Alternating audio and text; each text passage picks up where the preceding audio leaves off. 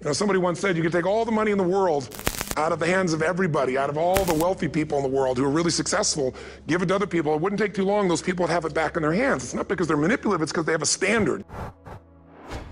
The reason people don't put themselves in a position to fail, the reason people aren't patient, is they value other people's opinions too much.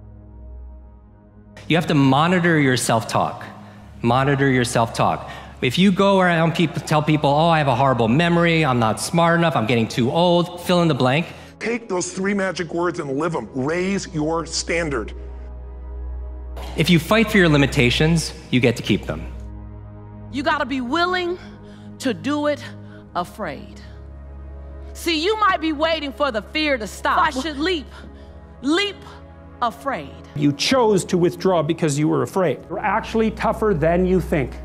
You never knew that, and maybe you didn't want to take on the responsibility. People are rewarded in public for what they've practiced for years in private. Stay on guard to your mind, because your mind is always eavesdropping on your self-talk. Your mind is always eavesdropping on your self-talk. I'd rather die leaping than on the edge figuring out how to get the courage to leap.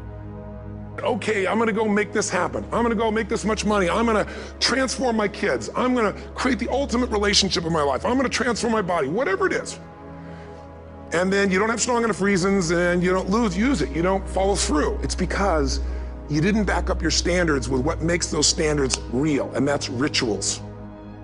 You constantly remind yourself, after every defeat, after every setback, every time you get knocked down, I've got a saying, if life knocks you down, try and land on your back, because if you can look up, you can get up. See, a lot of people, because of failure, they stop believing. Let me share something with you. You will fail your way to success.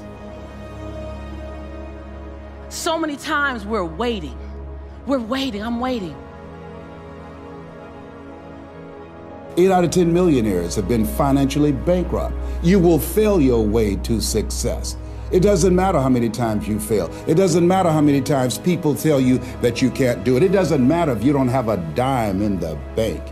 You will fail your way to success. What's the standard they hold themselves to? And then what are all those little rituals that add up? Because think about it. Success and failure are not giant events. They don't just show up. You don't just suddenly become successful or suddenly have this cataclysmic event that makes you fail. It may look that way, but failure comes from all the little things. You're just kind of waiting. You're waiting to get everything in order. You're waiting so that everything is in you, it's together. You're waiting to not be afraid. You're waiting to have the courage. You're waiting to have all the money. You're waiting. You've got 5 seconds, and that's it. Today, 5 seconds gone. Talk yourself out of it. It's failure to make the call. It's failure to check the books. It's failure to say, I'm sorry. All the results in your life are coming from your rituals. Rituals define us. Knowing that you're never gonna feel like doing all the work that it takes to have this business be everything that it possibly could.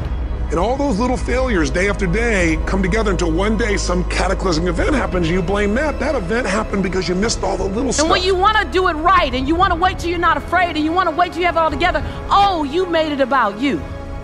Again. See, Nelson Mandela did it. He just did it not knowing if it were right. Mahatma Gandhi just did it not knowing if it were right. Mother Teresa just did it not looking for affirmation or confirmation. Is this right? Martin Luther King did it not even knowing if it would happen before his life ended. What are you waiting on? Are you willing to do it afraid? Are you willing to do it knowing that you got so much work to do to get it better, to get it more perfect, but are you willing to do it inside your imperfection? Do you realize that in your imperfection, you're perfect for the job? Little bite-sized steps, little things you do each day that after you do them, you get so much momentum that it's easy to succeed. You're not overwhelmed. You have these victory day after day after day on little things. The brain is gonna screw you over. The brain is gonna go into autopilot. The brain is going to tell you it doesn't feel like doing things. Raise your standard. From the moment that you have the idea, from the second you have that idea, you've only got 5 seconds to take action. Otherwise, it's gone. There's only one rule when it comes to productivity. There's only one rule when it comes to success. There's only one rule to getting everything you've ever wanted. And here it is. you're never going to feel like it. Ever.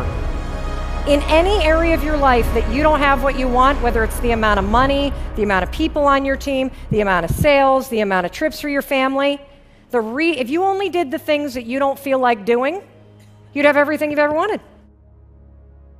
The cave you fear to enter holds the treasure you seek. You have these victory day after day after day on little things. If you went through Ultimate Edge, I'm sure you learned about the hour of power, or the 15 minutes to be able to be fulfilled, or 30 minutes to thrive, where you literally just condition your body and emotion with a couple little rituals. So it doesn't matter what's going on in your world, you feel that strength, and it's not fake, it's not some pump up, it's coming from inside you, and it works. Rituals define us.